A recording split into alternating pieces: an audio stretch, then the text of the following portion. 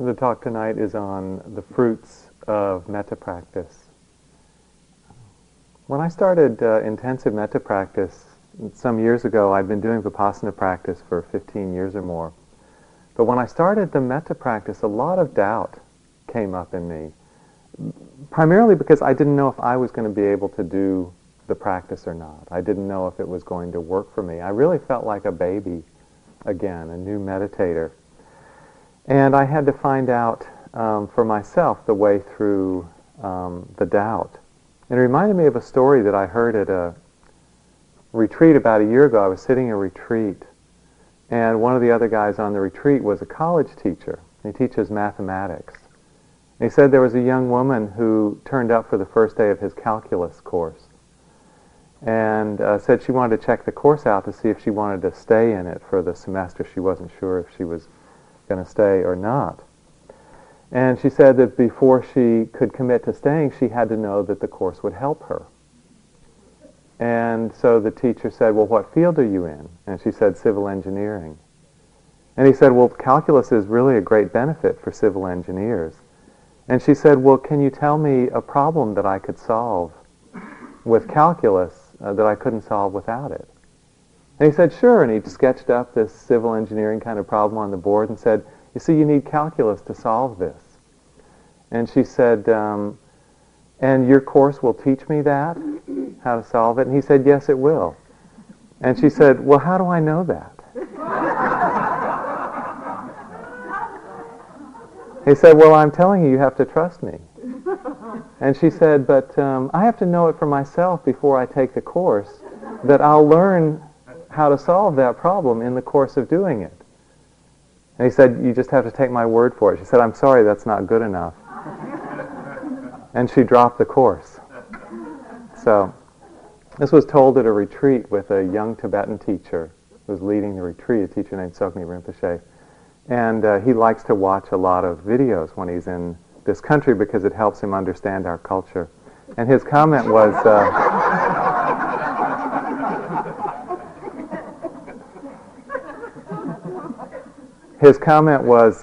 good story, but bad ending. He said, like a European movie.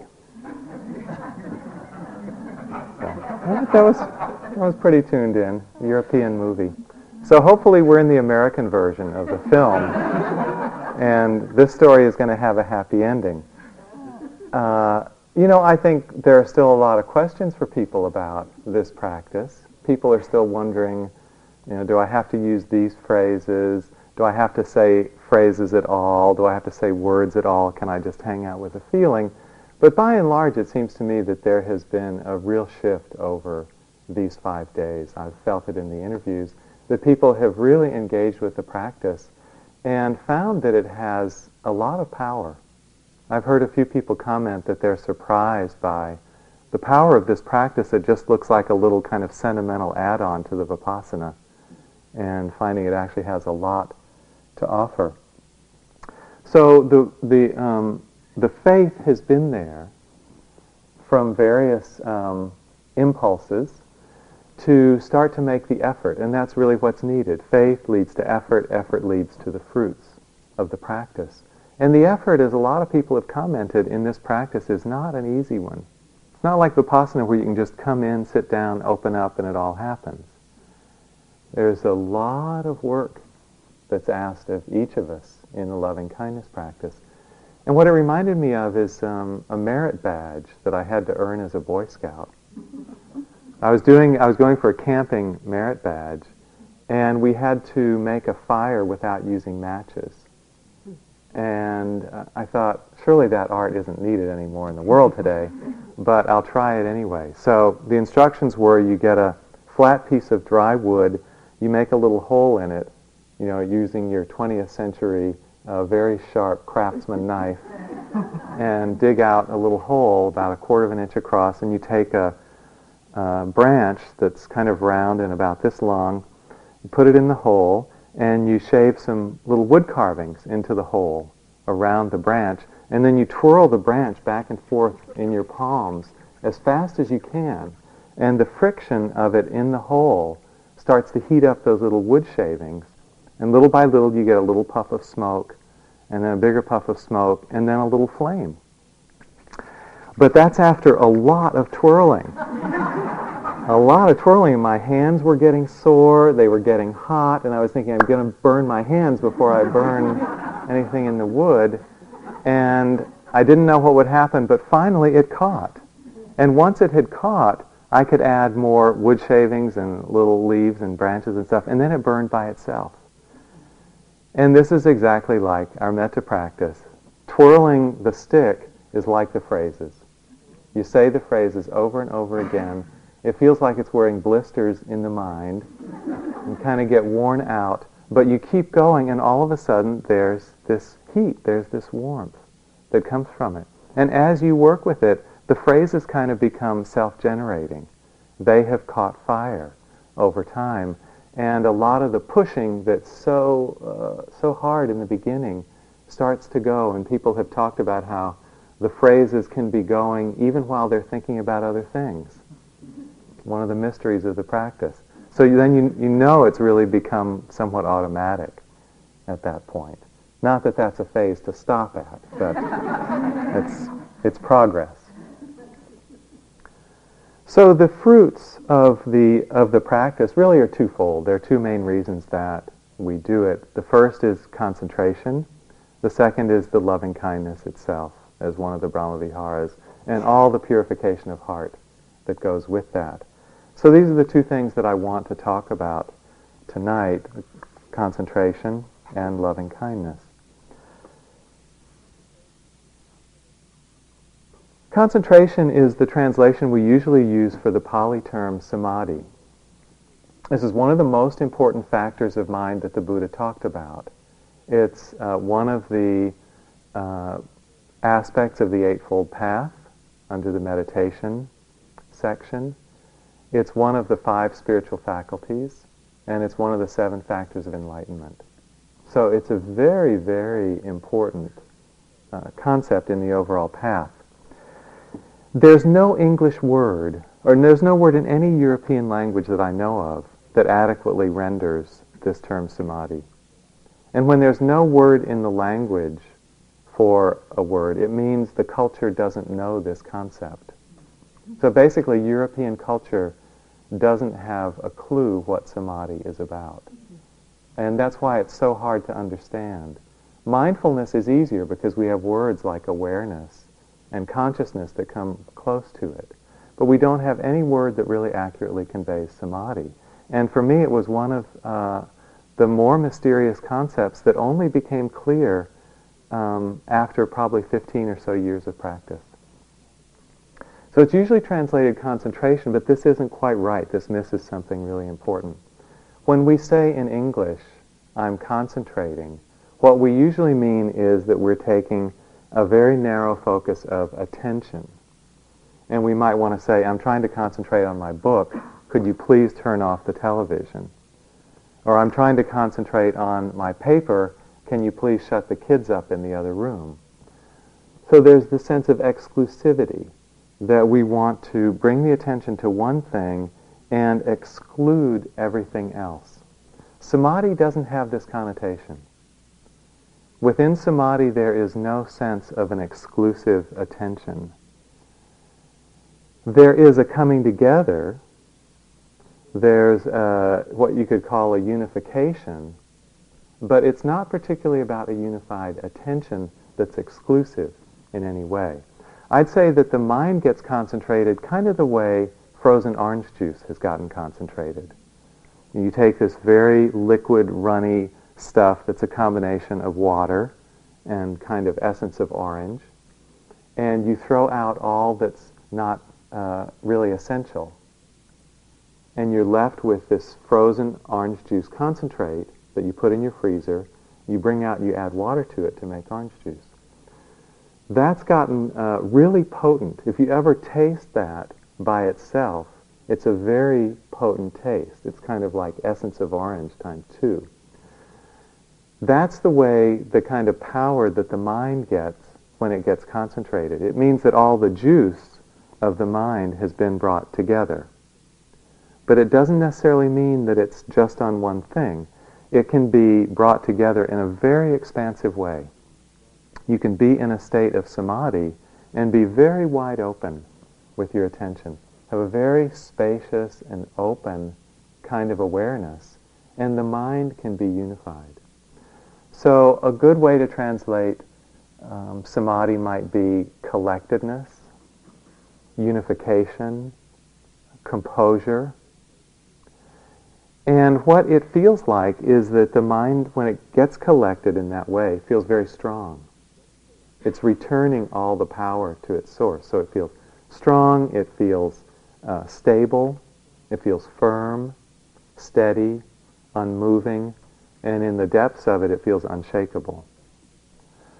And all this comes about because we are letting go of the distractions that normally carry us away from this present moment. So samadhi comes from collecting all our mental energy into the present moment. So I thought it was a really interesting question this morning about why do we call it a natural state of mind? And aren't these distractions fairly natural? And I think that samadhi is a natural state of mind. And I think in Buddhism we use this word natural in a little different way. I think we use it to mean the mind that's not under the influence of self-centered bias. And our distractions, if you look at them closely, aren't just kind of neutral and random. They're really mostly about greed and aversion. They're about hope and fear. So they're fueling us to leave the present moment, driven by these strong underlying emotions of self-interest. And that's why they're so powerful in their influence, because there's a strong force behind them. So the natural state of mind, from the Buddhist point of view, is one where these temporary visitors of greed, aversion, and confusion aren't active. And we take a look at what's really there in our hearts, in our minds, without the influence of these distorting forces. And that's what we mean by natural. So we acknowledge that the distractions are normal and universal in a way, but they're something that's been added to our natural being. And a lot of meditation is to find out what is your experience in a moment when those forces of self-interest aren't acting. This becomes a really central topic for investigation, both in Vipassana and in Metta. What does it feel like when the forces of greed, aversion, and confusion are suspended, even just for a moment, are temporarily absent? That experience is what we call the natural state. It's the state that's always there. It's, you could say, the foundation. Somebody came into an interview today with a really interesting insight, and he said that he had discovered the silence in which all sounds are held, and a silence that's not disturbed by the arising and passing of any sound. And in the same way, there's a natural peace and undistractedness of our own heart and mind that we can discover. And when we discover it, we see it isn't even damaged by the comings and goings of greed, aversion, and delusion.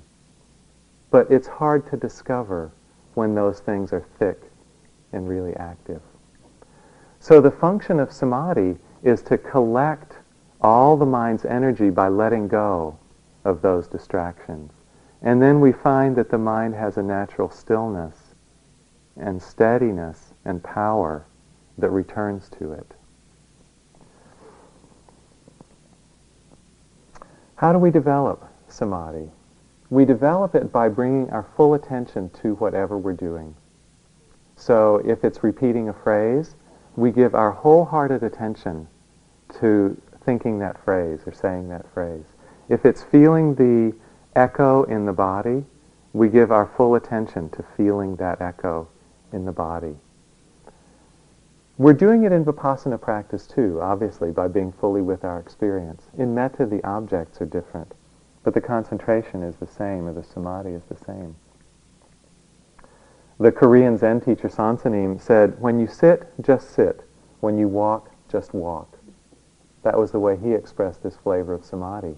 And then one day his students walked in on him in the dining room, and he was eating his breakfast and reading a newspaper. And the student said, but teacher, you told us when you do one thing, just do that one thing fully. And he said, yeah, and when you eat and read, just eat and read. Samadhi continues.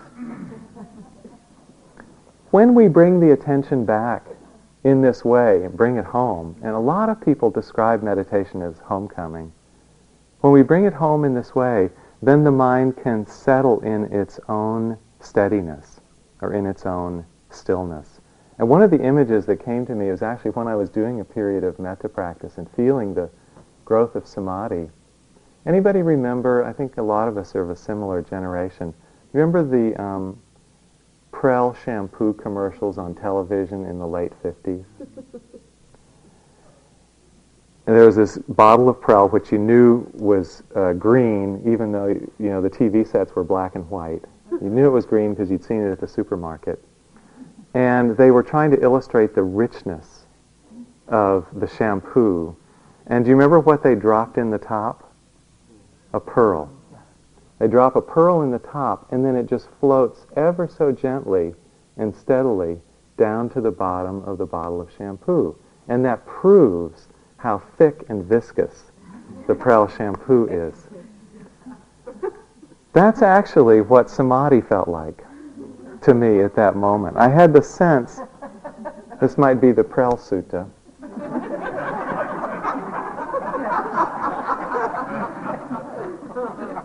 I had the sense that my mind was kind of settling into my body, the thickness of my body, just like that pearl was kind of drifting down. Slowly, easily, relaxed, calm, peaceful, and it was held in this really gentle way. That was what the actual experience of samadhi was like for me at that time. So as the mind settles within itself, it finds a buoyancy, an ease, a quality that's very satisfying. And then it doesn't have to rush out to look for past and future, doesn't have to concern itself with hope and fear because the present is very rich. So I'm describing it in a fair bit of detail, my experience, but I hope that it relates to your experience when you're feeling connected to the phrases, to the person, to the loving kindness, to your heart center. I know you've all had these moments when the phrases are going well, the connection with the person is there, the practice has come together, even if it only lasts for a set of 4 phrases. Take a look and examine that state of mind, the steadiness of the attention and the feeling in your mind and body. Part of it is the steadiness and firmness of samadhi, of the mind coming together. The second fruit, of course, of the practice is the loving kindness itself. In all its expressions, it's really a spectrum from acceptance to patience, warmth, friendliness, all the way up to real love and passion. I've had some very passionate moments with particularly my benefactor. There's a practice in one tradition of Buddhism called union with the teacher. And the aim of it is to realize that our wisdom mind is the same as our teacher's wisdom mind. There's no difference. And in doing the metta practice for my benefactor, I felt that their wisdom and their love and their kindness had completely penetrated my being. And it was a very kind of ecstatic discovery. So loving kindness has this whole range of feelings that are all aspects of metta. And as the retreat has gone by, I know you all have touched aspects of this in different ways. We suggest the different individuals because each one might provide a better entry point for each of us. For some, the self is the best way in. For some, the benefactor. For some, the good friend. And one of the beauties of metta practice is we're taught to go where it's easiest. Isn't that a relief? Go where the metta is easiest. Because the practice really is about gladdening the mind. It's not to make things any more difficult. So it's just as in Vipassana practice, we start with the breath and then we move on to body and sounds and thoughts and emotions. And in the beginning, all the different objects seem so important. They really seem critical. And I think if there were going to be wars in Buddhism, they would be wars between people who say you can only do meditation on breath at the nose and those who say you can only do it on breath at the belly. And sometimes these views get really tightly held. But that's not the key thing. The key thing is the mindfulness. What stone you want to sharpen it on is really secondary. The objects aren't the most important thing. The most important thing is that present moment attention. Similarly in the metta, the different individuals that it can be directed to are actually not the most important thing. The most important thing is the quality of metta that they evoke. So just as in Vipassana practice, what we're aiming to do is stabilize the attention in connection to the present. In metta practice, our real aim is to stabilize the heart in loving kindness. To be able to find a reliable channel to the quality of metta, more and more and more. And we just use whatever tools, whatever individuals best evoke that. So that in the long run, we want to be able to find ourselves in metta, independent of the circumstance of our life. Just as with Vipassana, we want to be in that state of clear awareness, untroubled by greed, aversion, delusion, regardless of the outer circumstance that we find ourselves in. And when we find that stability coming in more and more in the flavor of loving kindness, then the heart starts to become really responsive. It starts to become really sensitive, and open, and juicy.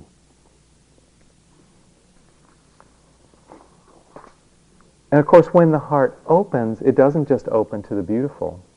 It also opens to the difficult. So sometimes in the metta practice, it can feel like we're going backwards because we've opened up to beauty, and then we might get hit by one of the difficulties, one of the hindrances that Sally talked about the other night. And because we're more sensitive, we actually may feel its impact more strongly than we did before.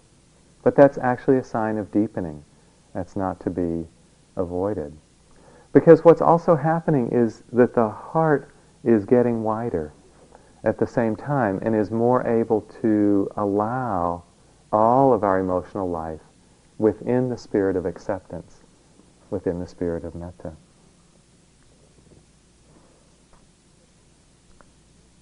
So both these developments of samadhi and of metta bring with them a really deep sense of contentment. That's one of the great combinations of this practice. They both reinforce each other in that way.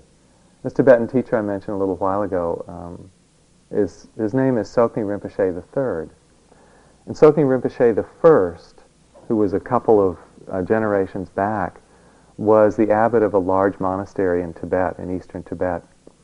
He actually had a large nunnery also. And to this day, the nunnery continues. There are 1,000 nuns living at this nunnery in eastern Tibet. And it's kind of interesting because the Chinese government doesn't seem very concerned about nuns. They're not very threatened because they don't take them very seriously out in eastern Tibet. So they've continued with really deep practices, and they're allowed to continue in ways that at least monks in Lhasa have not been allowed to continue. So a few years ago, Tsoknyi Rinpoche III was asked if he would take his old nunnery back under his guidance, because they consider him the third incarnation of the first Tsoknyi Rinpoche, and he said that he would. And so then they invited him to their Tummo ceremony. And the Tummo ceremony is an event they do on the midwinter, where the nuns wrap themselves up in sheets that have been soaked in ice water, walk around the nunnery walls at midnight, and they have to dry the sheet by the time they finish one walk around, with the power of tumo, which is the yoga of inner heat. And out of the 1,000 nuns at the monastery, about 70 completed that exercise in the past year. So Rinpoche said he actually declined that invitation because he was afraid they would ask him to join in and do it too, and he didn't want to do that. Anyway, a little bit of a digression, this first Tsokmi Rinpoche had a really beautiful poem. And part of the lines of this poem said, "There is nothing else to search for, rest in your natural face." There's nothing else to search for, rest in your natural face. And this is kind of the feeling of this union of samadhi and metta. When they come together, there is the peacefulness, the steadiness of samadhi, and there is the warmth and friendliness of the loving kindness. And the combination of the two leads into this deep sense of contentment, because we really feel this is what we've been searching for. This combination of peace and warmth. And so there really is nowhere else to go. So it reinforces both the samadhi, because we're more happy, again, just to rest. We don't tend to look outside as much. And it reinforces the metta, because the growing sense of contentment brings a happiness with it. Also, one of the really amazing things when these two come together and they're strong is that the hindrances are suspended. Sally talked the other night about the 5 hindering energies in meditation of sense desire, aversion, sleepiness, restlessness, and doubt. When samadhi reaches a certain depth, a certain strength, the hindrances can no longer arise. And when the loving kindness is present as well, it acts as a further block to them. So again, tune into your experience in these states where the concentration feels good, and notice the absence of the hindrances in that situation. It's such a delight to have the mind not being assailed by desire and aversion, restlessness, dullness, doubt. The Buddha said that one who has temporarily set aside the hindrances feels like someone who has been freed from debt, who has recovered from sickness, and who has been released from prison. It's a really beautiful state. And we may only touch it for a few moments, and we may think, it's nothing really special, it's just kind of a passing meditation state. But it's really a pointer to this true nature that we want to get more and more familiar with. This is what our hearts and minds are capable of when we're not distracted. This is, you could say, the basis of our being.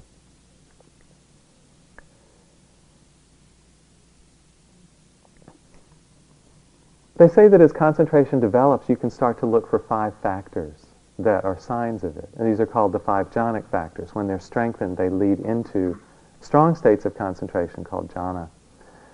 And the first is connecting with the object. The second is sustaining the attention on the object.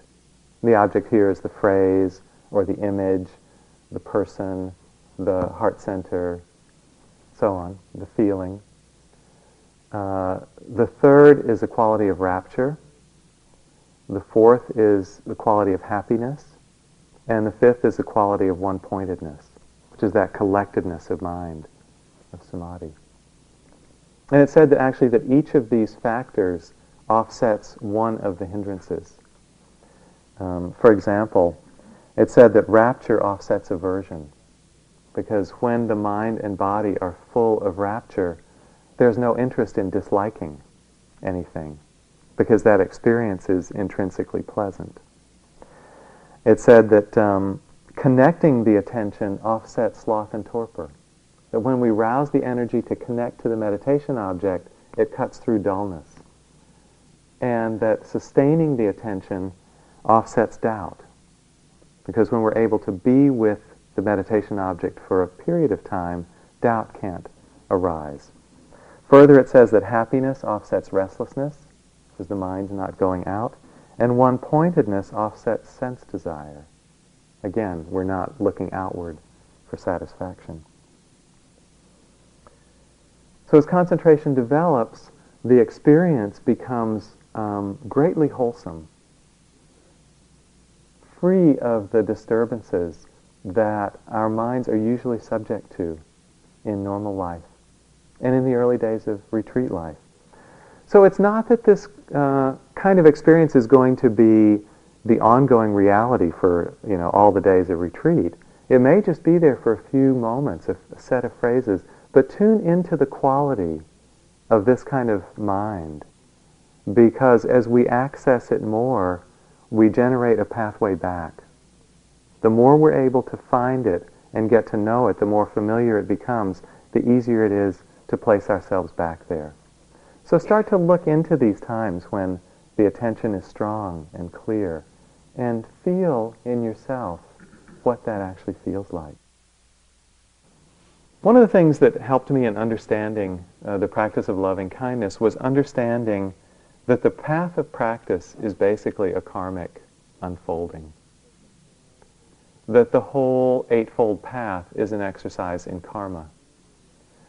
And in the overall meaning of karma, it's basically when we act in the world out of a wholesome intention, wholesome things come back into our life. When we act in the world out of an unwholesome intention, unwholesome results, painful results, come back into our life. The whole unfolding of the metta practice depends on karma in the same way. The essence of karma is intention. What is our intention in acting? And if it's a wholesome intention, what comes back into our life is wholesome. When we're doing the metta practice, we're generating wholesome intentions moment after moment after moment.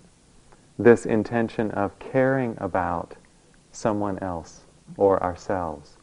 And it's that little seed of caring that is the karmic engine that drives the metta practice. The moment after moment, we are developing the wholesome, acting on the wholesome. In fact, you could say that the path is really for those who love the wholesome, who delight in the wholesome.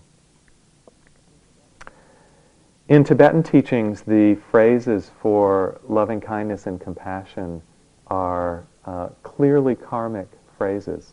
The Brahmaviharas are called the Four Immeasurables. And the metta phrase in the Tibetan tradition is expressed like this: may all beings have happiness and the cause of happiness, which is virtue. The compassion phrase is expressed like this: may all beings be free from sorrow and the cause of sorrow, which is non-virtue. So we start to look at our intention in practice really, really closely, because it is the key to the unfolding. And for me, this became more clear with metta than with anything else I'd done. I was practicing in my first metta retreat, and I'd been doing it for about 10 days, and the practice was starting to develop nicely. The mind was settling down. I was starting to get some feelings of caring. And then something came in externally that interrupted the flow of my meditation. It threw me off track for about a day. Well, I started to settle back in, and I really wanted to get back to where I had been. And you notice that? Sometimes it's so sweet. All you want to do is get back to it. So I was in that headspace. I just want to get back. So I tried really hard. I tried really hard with myself. I tried really hard with my benefactor. That's what I was up to at that point. And it just wasn't coming together. I was struggling. My body was tense. I was hurting. Wasn't getting any concentration. There wasn't any peace at all. And then I had an interview with Joseph, as it turned out, who was my teacher at that point. And I told him my situation, and he did a very, very skillful little intervention. He pointed out that I was trying to get back to something pleasant, and he said, but Guy, we're not doing this practice for ourselves. We're doing it for the other. And all of a sudden this light went off in my head. I'd forgotten about really caring about the other. And that's when I saw that my effort had become corrupted. It had become completely self-centered. As I didn't care about my benefactor anymore. I just wanted to get back to my own peace and happiness. So I was doing the phrases in order to get calm. And what it was doing was making me tense. Or if I was doing the phrases in order to feel metta, because it felt good to feel metta, that was a selfish motivation. And that doesn't work either. Or if we do the phrases to make the result happen, I think I'm going to make my benefactor happy. That's striving also, and that doesn't work. So there's only one way to do this practice so that it works, and that is to genuinely care about the people that you're sending to. But the curious thing is, when we genuinely care about the people that we're sending to, it feels great. And for me, this was a really beautiful teaching on karma, on right effort, on wise intention, and on generosity. Because what it points to is that when our real intention is wholesome and not self-centered, it rebounds in filling us up with peace and happiness and joy. But if we start doing pseudo-practice in order to feel those things, it doesn't work. So the metta practice is a constant reflection of the authenticity of our intention. You can't trick this practice. If the intention isn't quite right, it won't deepen in exactly the same way. Now, it's also to say that the strength of our intention and our ability to really be with it goes through lots of ups and downs. Samadhi is a very impermanent factor. And you may have noticed that. You can get really concentrated in one sitting, do the same, bring the same integrity of effort, and the next sitting it will have fallen apart. And it's not because you have done anything wrong. It's just because samadhi is an impermanent factor. Whether you did it perfectly or imperfectly, it's going to come together and it's going to fall apart. It's going to come together and it's going to fall apart. So don't take it personally. It's a very impersonal process. And mindfulness, for example, is a much steadier factor in life than concentration. The path kind of develops mindfulness on an overall upward line. But concentration is bouncing around that upward line like crazy all the time. So don't worry about it. Don't feel like you've done anything wrong or like you have to really change the way you're practicing. Just hang in there with it and wait for it to come back together, which it will. You can't make concentration happen. The proximate cause of concentration, I thought this was really interesting, is happiness. It's not effort, which is what I'd assumed for a long time. It's happiness. So again, there's that sense of just the contentment of settling within ourselves as being the key to concentration. If we have our effort directed to a particular goal, that's kind of a self-centered goal, that kind of effort doesn't work. There's a story from Japan. A young student of karate goes to the greatest master of karate in all of Japan, and a very dedicated student. Traveled all the way across the country to meet the master. Goes up to the master and says, I want to be the best student in all of Japan. How long will it take me? The master says, 10 years. And the student says, 10 years, that's a really long time, but I'll train twice as hard as anybody else of your students. Then how long will it take me? The master says, oh, in that case, 20 years. And the student says, but I'll stay up all night training. Then how long will it take? 30 years. And the student says, well, how come I'm willing to do anything? And the master's reply is, because someone who has one eye on the destination has only one eye to see the way.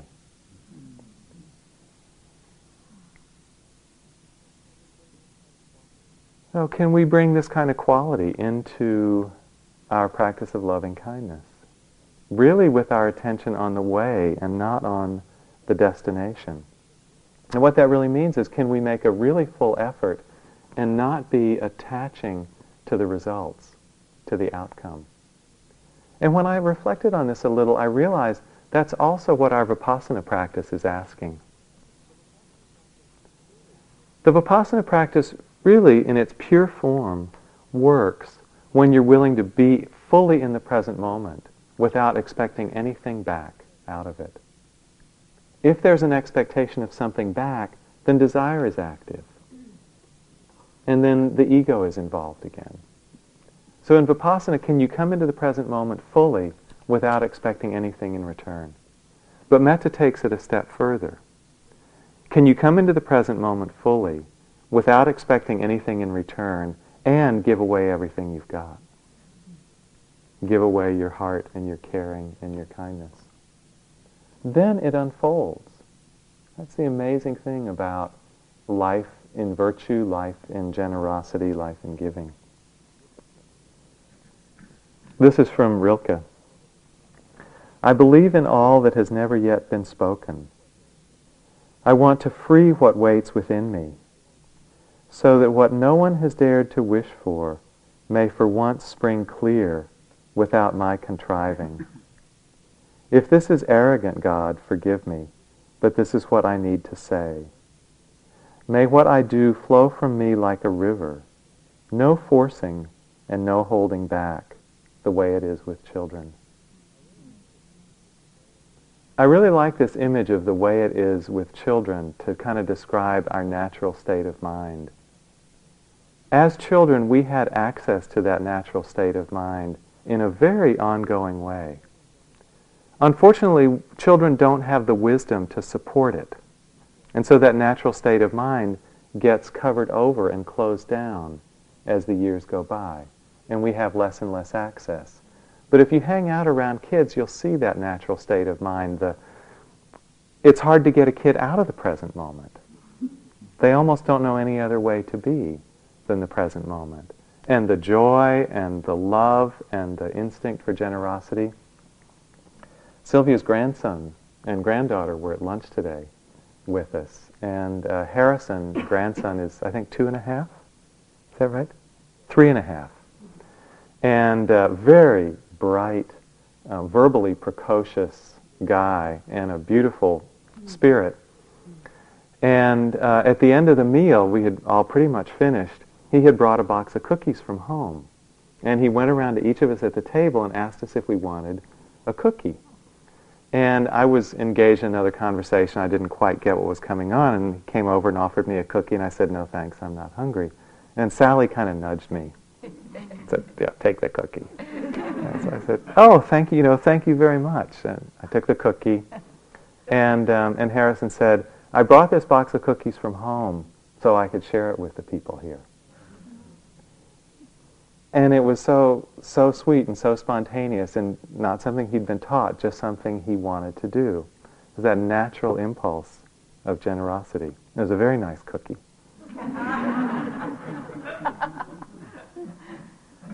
And this gives me a lot of trust that our basic nature that we see in children all the time is so good. There's so much goodness and happiness in it, but it's gotten obscured over the years of habit, over the years of self-centeredness, of unwise intention. So often now as adults we kind of feel victimized by our own mind stream. We feel the victim of these forces that come in, the various manifestations of greed, aversion, and confusion. When we look closely, we see how we generate them ourselves. When we touch a certain depth, we see that they are volitional. But it's hard to touch that kind of depth. But in the metta practice, we're doing something really pretty radical. We're taking the unwholesome thoughts that often come, and we're replacing them with the thoughts of the metta phrases. We're taking the images that often provoke anxiety or regret or grief, and we're replacing them with images of people we care about. And we're taking the feelings that often invade of fear or sadness or wanting, and we're starting to encourage the heart to move to metta, to acceptance, to peace, to love. So what we're actually doing is taking control of our own mind stream and orienting it in a wholesome direction. This is very audacious. This is a big, big undertaking. And when you feel in the flow with the phrases, with the image, and with the feeling of metta, you are protected. You are protected from any unwholesome influx from thoughts, images, or emotions. This is a big deal. It's not something that we learn to master in a day or a single retreat. It's really a lifetime of dedication. But this is the direction that we're moving in. This is the direction of the loving kindness practice. So don't feel badly if it doesn't all come together all day long. If you connect with one of these and you have wholesome thoughts in your mind for a good part of a sitting, that's a big deal. If you have wholesome images, that's a good deal. If the feelings of loving kindness in its various forms start to come through, that's a real shift. And then little by little, we develop it more and become more and more protected. But the curious thing is, it all revolves around this simple intention for caring. We can't replace these things in a heavy-handed way, because that would only come out of more desire, more greed, and more aversion. So we start the shift just out of this simple act of caring, and then we surrender. We put it out, and then we trust in the universe to grow those seeds into the flowers of metta and samadhi. We can't force those things to happen, but we can plant the seed and then surrender. And so we're back again with faith. We're back again in the atmosphere of trust. We say the phrase, we connect with the caring, and then we just open and let the Dharma carry us. This path of faith is a whole path in itself. The Buddha described this state of loving kindness as an immeasurable deliverance of mind. Feel it when you're in that space. It is a deliverance, it is a liberation, and it's a boundless one, an immeasurable deliverance of mind when the mind stream is protected like that. Then we trust more in opening up to the Dharma, to the flow of this current. I'll just close with a quotation from the Buddha. Then the Buddha spoke. Pingya, he said, other people have freed themselves by the power of trust. Vakali, Bhadravuda, and Alavi have all done this. You too should let that strength release you. You too will go to the further shore, beyond the draw of death. So let's just sit together for a minute, please.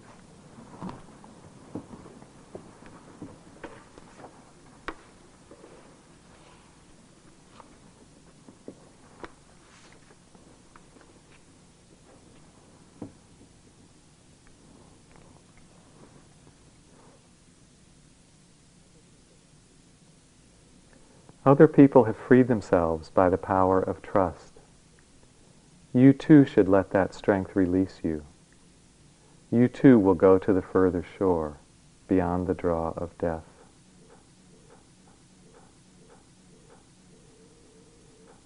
So thank you for your attention.